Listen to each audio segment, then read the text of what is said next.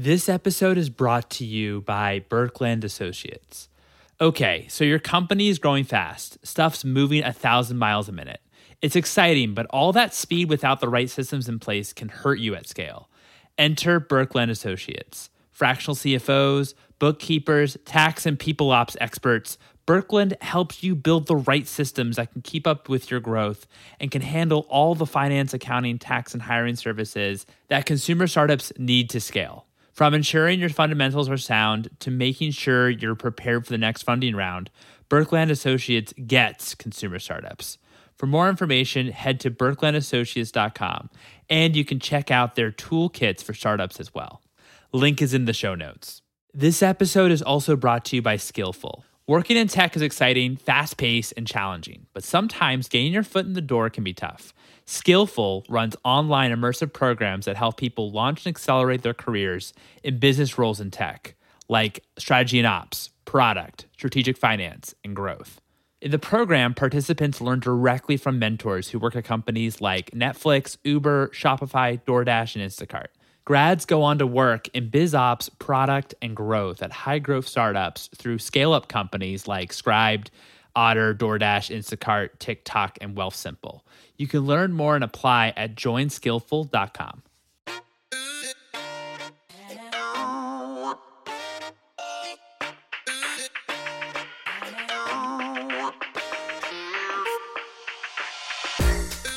Hello, and welcome to the Consumer VC. I am your host, Mike Gelb, and on this show, we talk about the world of venture capital and innovation in both consumer technology and consumer products. If you're enjoying this content, you could subscribe to my newsletter, theconsumervc.substack.com, to get each new episode and more consumer news delivered straight to your inbox. Thank you, Daniel Galati, for the introduction to our guest today, Jeremy Kai, founder and CEO of Italic. Italic is the destination for the best luxury goods without the brand names. In this episode, we touch on his unique C2M business model in luxury, the evolution of e-commerce, learnings from Costco and Amazon, and his approach to scale. Without further ado, here's Jeremy.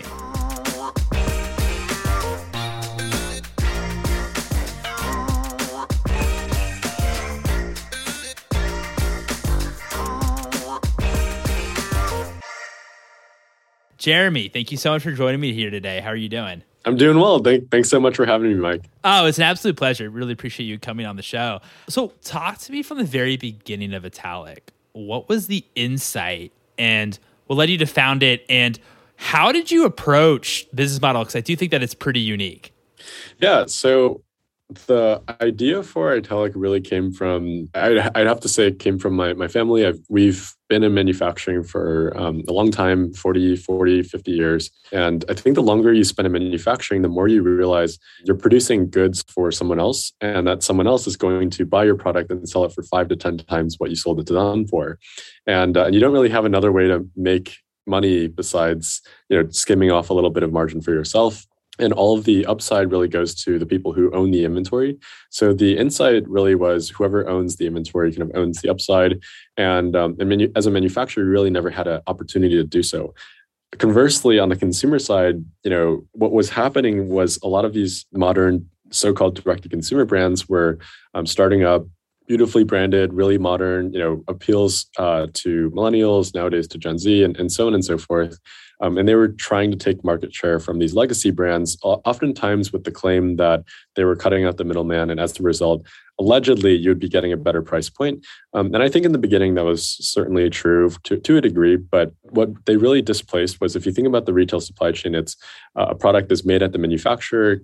His long time ago, it'd go through a distributor, it'd get placed at a retailer, and then a customer buys it. And really, there's like those three kind of intermediaries, the brand, the retailer, and the distributor, all of whom take a pretty sizable cut because they're buying the inventory, marking it up, and selling it to the next party. So yeah, direct-to-consumer brands really have claimed to have cut out the retailer, but by and large, Facebook and Google have now replaced that function. So that's where you acquire a customer, that's where you spend to kind of pay for marketing. So those prices now have inflated back to basically what were prior to DTC kind of era price points. So anyways, the point being, customers are paying a really, really high markup from the actual cost of the goods without really knowing so. Or if you're savvy enough, you can find other ways like secondhand. But generally, like products are marked up many times. And then on the manufacturing side, even though you're producing the finished product, you actually have no way to make more than, let's say, 4 to 5% of the final retail sale. So on a $100 transaction, like on a $100, let's say sweater, you as a manufacturer are making $4 to $5. Anyways, the point of Italic really was to kind of bridge that gap. If the thesis was, if we have the discipline to do everything that a brand and retailer does, but without taking that margin for ourselves, but instead abstracting that and giving that to the manufacturer, while still delivering a really high quality of goods, really high quality of service to a customer, that's a win-win for the manufacturer and also a win-win for the customer, because you're paying a lower price point for a higher quality product. And for the manufacturer, you're able to take inventory risk through a marketplace model and without changing anything about your existing supply chain, because we provide all those services for you, and you can earn higher margins, typically double or triple kind of your current profits. Also, one more thing to add, you're really not gaining much by vertically integrating. You might shave off, let's say, 10 to 20% off of, let's say in-house fulfillment. You might shave off 10 to 20% at scale from in-house production. And of course, there's advantages to doing so, like faster turnarounds, more control over your inventory, stronger quality controls, so on and so forth. There's definitely advantages to doing so if those are the reasons. But if it's generally around price point, it's not really worth the optimization, because 10 to 20% changing on cost of goods isn't actually going to move the needle at all when your customer acquisition cost is actually like double what the cost of the product actually was. So it's kind of a double-edged sword. I think the vertical integration, I think, is helpful in many ways, but it's also like, if it's around price, it generally doesn't make sense too. Yeah, that's a great point. And it just goes to show, another thing that we've certainly talked about that we're touched on here is just, since growth marketing now, it's become so saturated with Facebook and Google that the majority of your costs are going to be going towards those. So you're not actually, which then I imagine causes rising prices and what have you. And so the customer kind of pays the tax as well. So with all this being said, it's this idea of, C2M and customer to manufacturer, which I know is pretty popular with Pinduoduo and other marketplace type of businesses, mostly in Asia. How did you stumble upon this idea that, C2M, like this concept, could actually work in the Western world? Yeah, first of all, I'm glad you know what that is, because it's still a relatively niche term. Nowadays, everyone knows like DTC and you can apply that anywhere, but C2M is something that historically in the past maybe 5-6 years has largely been China only, and increasingly in the past couple of years it's gone global, kind of led by companies like Wish and AliExpress, and also nowadays like Shein, Halara, Cider, so on and so forth. So I think the idea with C2M is that you're basically removing the last intermediary in a supply chain, which is the brand or the retailer. And instead, the platform or the marketplace model, our job is to connect you as a customer straight to the manufacturer. And we provide all the intermediary kind of services that allow that transaction to happen. So in the case of Wish, for example, that might mean connecting you straight to a dropship merchant and they'll dropship straight to you. Whereas in this case of Italic, we have a lot of that technology and supply chain stack, not vertically integrated all through partners, but done so in a way where we wouldn't dropship. We would provide that fulfillment service and logistics to make sure that a customer can get an order in 3 to 5 days, because that's important to us. I think the idea of C2M originally, I think, worked in China mostly because the supply chain had 2 advantages. One was extreme cost efficiency. You can get overnight, delivery of a product from Beijing to Shanghai for like $2, right? It's incredibly affordable. And like I said, the second point is that it's very sophisticated by now, to the point where it can provide really, really fast shipping and do so in a way that's like a really high quality of customer experience. So, but if you were to try to apply that same experience globally, let's say to the West, most goods nowadays is still made in Asia, whether that's Vietnam or Indonesia or China, or whatever it is, India. And I think the challenge with C2M is that historically it's been reliant on a dropship infrastructure, where if I am a customer in Shanghai and I'm placing an order from a manufacturer in Shenzhen, like the local dropship infrastructure is supportive and advanced enough to which I can have a great experience and a great price point in achieving that. Whereas if you were to try to do that exact same thing, where I'm a customer in New York ordering from a manufacturer and that same manufacturer in Shenzhen, it's going to be a terrible experience because it's going to take forever. If you want it fast, you're going to pay an arm and a leg for it. If you want it slow, it's going to be a terrible customer experience. If you want a high quality product, it's not vetted. So really the idea with Italic was, what if we actually were able to kind of provide a lot of the same services in between a manufacturer and a customer that a high-end brand or retailer would do. So think about fast fulfillment, great customer experience, great, like highly vetted quality of product. And what would that look like? And would that actually appeal to a middle-class customer in the West? Now, the irony, I think, is that C2M already has worked in the West, like very, very, very successfully. The majority of merchants on Amazon now are Chinese, which I know would probably still surprise a lot of people today. The majority of products are still made in Asia, and the fastest growing retail segment in value, both online as well as offline, like with Dollar General and Family Tree and so on and so forth, as well as like the Sheins of the world. That's all already cross-border, already straight from the manufacturer. And I think it's really penetrated hard into the lower ticket, kind of lower income value segment. What it hasn't done is penetrated into mid-market and kind of higher income, which is kind of the whole appeal of Italic is, hey, wouldn't it be nice to shop from the same manufacturers as high-end brands, but for a much lower price point? And I think that value concept is actually universal. We have literal billionaires who shop on Italic to save money because it feels good to do so, and you feel smart in doing so. And on the flip side, if you want to buy the branded product, you can still buy from the brand, which will always exist. You'll still buy from the retailer. So C2M, I think, is like a really universal concept that I think has done really, really well in the past 5 to 10 years and globally in the West and even longer in Asia. One other kind of last thing I'll add is I think if you look at the Chinese ecosystem for e-commerce, which is arguably the most kind of advanced in the world by now, is that from maybe, let's say 2008 to maybe 2015 or so, it was really dominated by two players, Alibaba and all of their kind of various arms, Tmall, Taobao, 1688, and so on and so forth, and JD. JD being the more vertically integrated kind of. JD is the actual Amazon of China, not Alibaba, for many different reasons. But I think in those two cases, we had assumed that e-commerce as an industry and market was basically done. Like those are the two players. That's it forever. You can do niche things, but that's about it.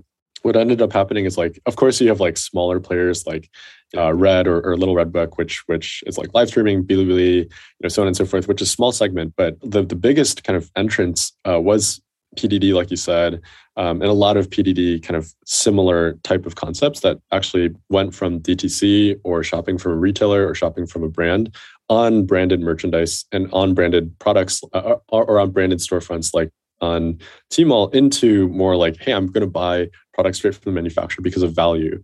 So in the past 5 years, the fastest growth by far in China has actually been in C2M. So it's an interesting concept, which I think hasn't globalized really broadly yet, but I do think it's coming, and that's kind of what Italic is kind of on the edge of. So, in a number of those examples, which I really do appreciate, you talked a lot about how C2M has mostly been like the case study around it, thinking of Wish and Pinduoduo, that's top of mind. It's for like the price sensitive consumer. And where you think the opportunity is, or what hasn't been done before, is look at that maybe mid-market or higher end consumer. Why do you believe that there's an opportunity there for those types of consumers? How do you think about your consumers? Because especially on the high-end consumers, I'd imagine that brand is so important, and you're eliminating the brand layer. Yeah, no, you're right, and I think it's fair to be to be skeptical of that. And I think what I believe at least is that there's two types of shopping behavior from here on out, and that's shopping for products that you want to buy a story or buy into a community of, and that can be like buying into a Glossier product because you really love the story of the founder or the community. Buying into like an away luggage because you really love like the whole concept of like, again, the founders or the story behind it, or the value segment of that. To be fair, actually, those are probably two bad examples because they're still value driven in a way, because Glossier is affordable relative to the legacy counterparts, and Away is also kind of affordable relative to, let's say, like a Rimowa or Tumi segment. So I think And then on the flip side, like if you want rational kind of value-driven purchases, you're going to buy from non-branded versions of those. And I think that's true in basically every single customer segment and every single product category in the US at least, and also in the West. The irony with like higher end products is that some of the best merchandise and like some of the best performing brands, let's actually take a handbag, for example. It is arguably the most brand dependent type of product because you're literally buying a bag with a logo on it and you're paying a ton of money for that logo. But some of the best performing handbags in the world are Michael Kors and Coach, of which if you actually ask a higher income customer, like that's actually not comparable to, let's say, like a Louis Vuitton or Prada, but like it's perceived as such by an actual, like if you actually talk to like a legitimate actual middle class American, those are perceived as really high end. So it's I think there's a lot of like I guess like psychology around a customer makes a purchasing decision, and I think in terms of the question that you asked around how do you convince someone to kind of buy a premium product when they could actually buy they have the disposable income to buy the branded version of that. I think ultimately comes down to like, do you feel good about your purchase and like what satisfies that kind of itch, if you will? And in a lot of cases, like it's not people buying the brand to feel like they bought into the community. It's actually just like they want to feel like they got a good deal. That's why like I think you and I probably would still go on Wirecutter to feel like, even though we could afford the most expensive option, probably, we still want to make sure that we feel good about our purchase. So I think there's a lot there that we could probably unpack, but it's definitely complicated. And I think the interesting thing for me is like the biggest retail class by and large forever, since basically the 70s has been like the middle class American. And that's actually been going away to a large degree. Like the biggest growth has been in luxury and in value. But I actually think online, at least, the biggest growth actually still is targeting that kind of middle class customer. And by the way, when I say middle class, it's like not the bi-coastal elite, like, city dweller who thinks like, it's like an actual, 50 to 100K income earner who graduated college with that. And that type of customers is very different. And I think value deeply speaks to them. Synthesizing and thinking about C2M and really at the beginning of Italic, how did you approach manufacturers? What was that process like? And what was the initial reaction? It was awful. The story I tell is like Polo, who's one of our first like sourcing managers, he and I met literally well over 100. Like I like to say 150. At some point we stopped counting, but like a ton of manufacturers. Every single day we visited a manufacturer, or every workday at least, like or someone who knew one, just to kind of learn the language, speak in manufacturing terms and in the way that they understood. And of course, like coming from a manufacturing background really helps on that, of which both Polo and I did. But I think that the biggest like challenge really was that if you think about it, we're basically getting a manufacturer who has historically always received cash upfront as a deposit for purchase order to basically front that for us. It's kind of saying like, hey, make this product for me and you pay for it, not me. Because we don't want to take the inventory risk. As a marketplace, we want you to, but in return, you can earn higher yield on that inventory. So if you think about it from the manufacturing standpoint, it's like, here's these two guys, like no idea what they do. And that's a really challenging ask. But I think the realization was, hey, this is something that a lot of manufacturing is family businesses. A lot of the younger generations actually want this. They've seen the rise of e-commerce. They've seen like the client base diversify into more and more direct-to-consumer brands from the West, or more and more kind of online brands who sell on like Tmall and Ali, domestically. How do I get in on that? Because as a manufacturer, it doesn't actually matter if I'm, selling to, the point I make is like to Everlane or J.Crew. I skim the 15 to 20% margin on the cost of goods. And that's my take, regardless of if it's to an innovative client or to a legacy client. So the ask for Italic is actually something that I think a lot of them have thought about and want. I think that the difficulty is like, okay, how do you do this without fulfillment infrastructure? How do you do this without a technology portal to tell you how you did? How do you do this without automated payouts? How do you do this without like zero customers? Like, like why would you put $100,000 into producing scarves, which was one of our first products, for Italic when Italic doesn't even have a single customer yet? So that was really the hard thing about marketplaces. I know, right before we started recording, we briefly talked about how it's really hard to kind of kickstart a marketplace from a cold start position, especially when the supply is dependent on having infrastructure in place, which is different than a pure play marketplace model. which can be peer-to-peer. In our case, it has to be managed, where a lot of infrastructure has to exist day one for us to fulfill a single order. But I think it was important for us to kind of do it right from the start versus kind of hack around it to kind of build trust with the manufacturers. And a lot of those initial kind of 100, 150 now are kind of active merchants on our platform. Do you ever get, since manufacturers are now going direct to consumer through Italic, do you ever get manufacturers that say, okay, we're now starting to, have this relationship directly to the customer. Maybe we should start selling our own brands on Italic? Has that ever kind of happened or kind of crossed your mind? This is a good kind of segue into a broader conversation, which is we don't see ourselves as a brand. The comps that we often kind of get compared to are like, let's say Muji or Uniqlo or types of or Zara, or like brands that are brands. And like when you buy a Muji pencil, it's a Muji pencil. When you buy a shirt from Uniqlo, it's not like a brand, different kind of merchant or branded shirt. We really see ourselves more as like a heavily managed marketplace, similar to the Airbnbs of the world, where we have merchants on our platform and we connect them to buyers and customers. And our job is to kind of make sure that we make that as seamless and profitable as possible, and also keep the prices low for our customers. I think on your point on like, manufacturers having their own in-house brands, many of them have tried. And I've talked to a lot of manufacturers by now.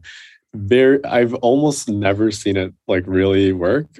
Just think about like the competency you need to have a brand, and then think about the competency you need to run a manufacturing company. It's like night and day in terms of what you need to do.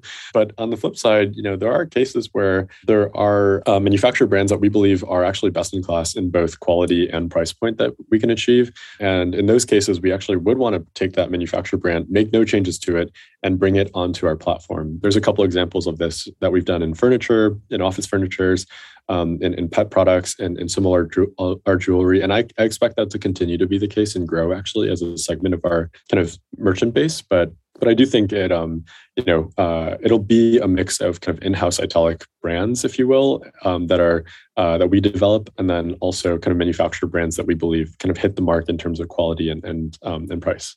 That's really interesting. What were the first products that you listed on Italic, or maybe asked the manufacturer to create? So we had 3 categories. One was handbags and small leather goods. One was those cashmere scarves I mentioned. And one was prescription eyewear. Arguably probably 3 of the worst categories to choose. Not because those were the ones that we decided to go after, but more so because that's who we could work with initially. Prescription eyewear for obvious reasons, due to like all the legal and technical complexity around selling prescription, handbags and smaller leather goods because of the brand dependency. I'm still very proud of our kind of merchants and products that we have in the category, but it's a hard product to sell an unbranded version of. And we've done it many times over, but it is tricky. And then cashmere scarves, not necessarily because it's a bad product to sell, but it's also just it's fairly pricey, even at cost. So to ask a customer to trust an unbranded version when you can buy the branded version for double or triple appeals to a lot of people, but it's still like we're talking north of $100 for the most part. But yeah, we would take who we could get. I know we've kind of talked about the supply side quite extensively here. We'll let the focus on demand. How did you figure out how to acquire maybe your first customers? How did you also think about segmentation and targeting? Our first customers, and even to this day, were really driven by, and I know a lot of companies talk about this, but we're driven by word of mouth. Italic's a fairly unique business, right? Like, where else can you buy a product from the same manufacturers as high-end brands? And we call those out for really low prices. And if you think about it, take a second, there really aren't that many places where that value proposition is possible. So a lot of our current customer base has come from referral, come from kind of press and PR. We obviously have tested the standard playbook that all of the other marketplace businesses and also brands have run thus far, including a paid mix, a brand mix. But we really haven't been aggressive about kind of the customer and consumer side of the business quite yet. We've mainly been, how do we make sure our supply chain, our product offering can walk in lockstep with the growth in our customer base. And I think we've done that fairly well thus far. But soon I think we'll start getting a lot more acquisition. So I guess the simple way to say it is like we didn't have to try super hard to kind of get those first customers, mainly because I think the value proposition is fairly differentiated and unique in the market. Got it. Let's also think about like how do you also approach. Talk to me a little bit about your business model. Obviously, you take part of the transaction similar to Amazon, but you also have a subscription fee for consumers. How does that work? Was the plan always to start with a subscription? The plan was from day one back in 2018 when we first launched the first kind of MVP of the consumer product. We had a membership that we kind of put a pause on because of the product offering we had at the time. It really didn't make sense to offer that quite yet. But I think if you really so two things, like how do we make money and I guess like more broadly, what's the kind of plan going forward? We make money through three ways. It's very simple. We make a very small cut on the product sales that we orchestrate for our merchants to the customer. Two is the membership fee, like you said, and that allows us to really get aggressive around like what we can do to satisfy our customers and deliver a top-notch customer experience. And then three is merchant services. So think about fulfillment, creative services, design development, et cetera, et cetera. There's no kind of nothing too unique we do here compared to, let's say, an Amazon or Farfetch. But I think that's broadly speaking how we monetize is through those three kind of streams.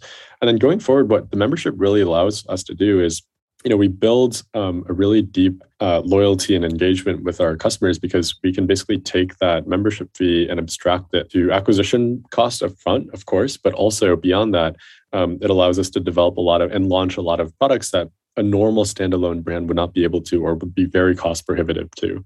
For our type of model, if you wanted to launch like the 1,500, 2,000 SKUs that we have today, it'd be extremely expensive to do that as a retailer, let alone as a brand. So I think for us, like the membership fee allows us to kind of do this in a controlled manner where we can kind of make sure our supply is meeting the demand from our customer base and also expand that as the customer base grows. There's things we're going to do to bring down that barrier to make sure that more people can try it up front. And then the membership will kind of become more and more interesting as it becomes more of a service offering that improves your shopping experience. But that'll take a little bit of time. So I think the way to think about it is like the advantage of a membership-driven business and subscription-driven business is that you can use that fee to compete horizontally in many different ways that a standalone, vertical competitor can't do. So, for example, if I'm only selling bedding and I don't have, let's say a subscription or membership component, my only ability to kind of gain more revenue from a customer or upsell you is by selling you more bedding or kind of ancillary products that like historically have not been a very consistent, successful playbook that these brands have run. On the flip side, as a kind of membership, high margin type of business, with that subscription offering, it gives us the budget and ability to kind of both cross sell you from a product perspective. So not only can we sell you bedding, but we can subsidize our ability to sell you dinnerware or kitchenware, whatever it is.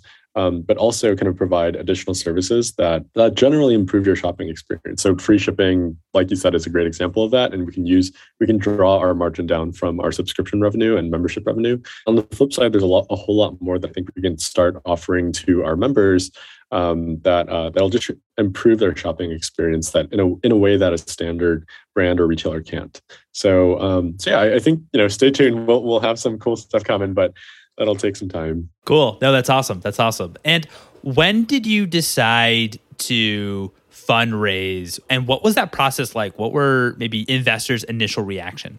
Yeah, the market has changed a lot in e-commerce. I'll be the first to say that, like, with a couple of the bigger kind of like first wave of direct-to-consumer brands kind of going public and now maturing into sizable businesses, that it's no longer like the Wild West, if you will, of running this type of model in direct-to-consumer brands. So, and that's also a reason why we don't like to be compared to them, because I feel like genuinely have a fundamentally different business and monetization model. So, and not to say like one is better than another, but anyways, for fundraising, I think the investor, kind of reaction is like, hey, this is basically a home run or you're going to swing and miss. Like it's either going to get big or you're going to go to zero pretty fast, and we'll find out. because the category, like you said earlier, doesn't exist for this customer segment in the West. And there's a lot of comps of it working in Asia, but it's totally unproven, and we're kind of the first to do it in the West. And nowadays, there's like smaller kind of companies that have tried to do similar things. Even H&M, notably, has started like their own division to kind of offer this exact same value proposition to a T. So, we'll see how things, the market plays out. Obviously for us, like fundraising is going to be an important part of the game. But yeah, I think investors generally like get it, especially if you have any notion of what happens in Asia. But yeah, I think it does take a big, I guess, dose of needing to believe that this will work versus like seeing immediate traction, because it is more of a moonshot model, if you will. I know your first company, Fountain.com, it was enterprise SaaS software. This is obviously consumer facing, quite different. What were some of the differences maybe to your approach and some of the learnings that you had to do in order to transition from an enterprise software business to one that lends itself more towards consumer? One of the hardest things about being a founder is that the second you think you know how something works or you're doing a good job, you instantly, get hit in the head with like realizing how little you know. I think, and that was a big learning lesson for me going from Fountain, which was a completely different business in all ways, in all respects, to Italic, which is a managed marketplace. So yeah, I think to put it bluntly, it was a really hard transition in all ways. Like the talent stack and team and org structure that we've had to develop is night and day compared to the enterprise model that we had built at Fountain. The way we acquire customers is also night and day with how Italic works. The even simple things like fundraising or kind of comp structures, and how how to incentivize a team. And consumer is totally different. On the fundraise side, the funny thing is, like 5-6 years ago, the narrative when we were building Fountain was that enterprise SaaS in general is just like a really, really stable, repeatable way to kind of build a business, but consumers where all the big outcomes are. And nowadays it's completely opposite, right? Where enterprise SaaS and SaaS in general have taken up the lion's share of kind of valuations. So in consumer, it's arguably a really hard place to operate, especially if you're building a deeply infrastructure heavy kind of real world component driven business, which Italic is in every sense of the word. So yeah, I could talk more specifically, but I think broadly speaking, it was a really difficult transition. But I do think we made it successfully on the other side, and now we know like what type of team, what type of work we're trying to build here, what type of company. So, but it was an awkward period. What are we going to kind of see from Italic over the next 5 or 10 years? What is the vision of what Italic will be? Yeah, this is actually one of my favorite questions, because I don't have a super like investor friendly, super awesome big vision for. My answer is really simple, actually. It's Italic today is not going to be different than what Italic will be 10 years from now. The way we think about it is we have a flywheel. I know that investors love to say that as well, where the more customers we get, the more leverage we have to convince manufacturers to join. The more manufacturers we have as merchants, the more products we can offer. The more products we can offer, the more customers we can acquire who previously might not have been interested. So really, if you think about it, the only two big changes that will happen from between now and 5-10 years from now is that, one, we'll have more customers, and two, we'll have more products. And the only thing that I want to keep consistent is that our customers are really happy and that our products are consistently the highest quality at the lowest possible price point. So I think, underneath the hood is where a lot of things will change. We really think about Italic as like a three-legged stool, where one leg is products. How do we consistently deliver what our customers are asking for as quickly as possible with the right price point and quality targets? Two is technology. How do we build the infrastructure to kind of power our entire supply chain and deliver really great customer experiences? And then three is operations. How do we kind of get this product from point A to point B as quickly, efficiently, and affordably as possible? So I think, really, I guess 5 to 10 years from now, we'll just be spinning that flywheel a lot smoother and with more points of strategic leverage that allow us to retain our customers and our merchants better, and also make sure that we can deliver more and more of what they're asking for. As you expand and the flywheel gets faster and faster, and you're maybe onboarding new manufacturers, are you going to become more rigorous maybe in terms of requirements from manufacturers, or maybe are you going to have certain requirements from manufacturers if they actually do want to come on board? Italic? Yeah, we've gotten a lot better at this over the years. I think historically it's been like a very strong case by case, like what is the best possible manufacturer we can work with in this respective category, and let's go find them and let's go convince them, and not like, kind of budge on that unless they need some specific requirements to join the platform. We've gotten really good about standardizing how we do this, both from a sourcing perspective on our team there, as well as from a category management perspective on how we kind of develop these categories and how we develop the products in a way that is really customer centric. And another buzzword there, but really I think it's true in our case where it's like we should know before we launch a product, is this something that customers actually want? Are these the features that the customer wants? And is this at a price point that the customer would buy it at? And we should be pretty good about that. As Italic scales, our rigor around manufacturer screening and sourcing should actually, I actually don't think will change so much, more so maybe just like standardize and professionalize a little bit more as we bring on manufacturers from different categories, different geos, so on and so forth. And then I think secondly, probably will change more is just like the sheer the sheer complexity of the supply chain that we have to run to support different types of manufacturers and suppliers. For example, do we need cold chain logistics? Do we need kind of temperature controlled logistics? Do we need to take in our own kind of type of fulfillment method, so on and so forth. A lot of these things I think are things that we can do to strengthen our moat in the merchant side that will allow us to deliver a better customer experience and a broader customer product assortment to customers. How do you also think about making the manufacturers, making sure that you kind of make them all happy on pages when you, for example, search for a specific product, that they're the top product or consumers are able to see them, right? Because, or else if they can't, why would they be on Italic? The right answer here, I think, is on one hand, it should be algorithmic. It actually shouldn't be a hand merchandise, like hand kind of sorted way to kind of paint a page per se, but instead it should be, hey, does this manufacturer have good products? How do you know they're good products? Okay, it's probably good reviews, fast shipping time, so on and so forth. 2, is it a new product? So newness kind of affects it.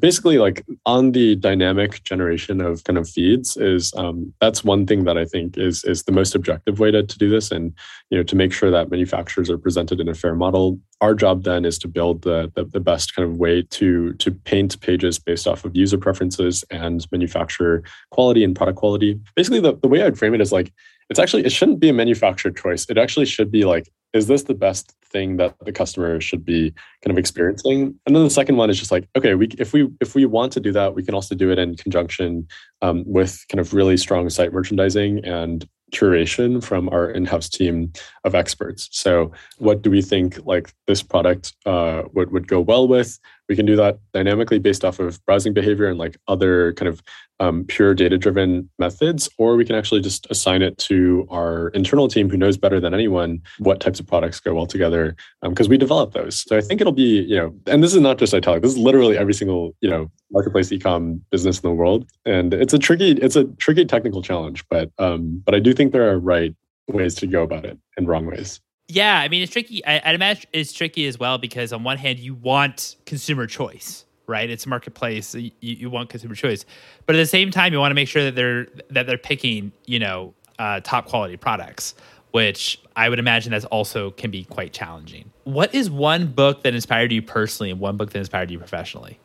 Yeah, so I was gifted The Rational Optimist a couple of years ago. It's exactly like the title sounds. So no, you don't really need to be a genius to kind of learn anything from it. But it's basically a framework to kind of approach life and also work in your personal life with a healthy dose of optimism, but doing so while being grounded and kind of like, I guess, being rational. So yeah, it's exactly like the title says. It's great. And then professionally, I think This is so corny, but I guess two books I really loved. I'm sure like 90% of your audience has already read, but I did the Teal Fellowship like a long time ago, five in one of the first batches, and we were all gifted like 0 to 1, which is great. And then I also can't be a tech founder without loving kind of the pain. So The Hard Thing About Hard Things was also great. So no new recommendations there, but just love those two books. No, that's great. That's great. Really excited to add those to the book list. We've had a few people, as you probably aren't surprised, recommend 0 to 1 and also The Hard Thing About Hard Things. But The Rational Optimist is a first. So we're so excited to add that one to the book list. Actually, if people do like The Hard Thing About Hard Things, I feel like it's a really like there's no genre for it, but it's basically founder stories of like how much their life sucked during the building process. But there's other books there that I think were great. Like Shoe Dog, obviously it was similar in that genre. Like one that I think less tech people have read is Bob Iger's Ride of a Lifetime. I thought that was great as well.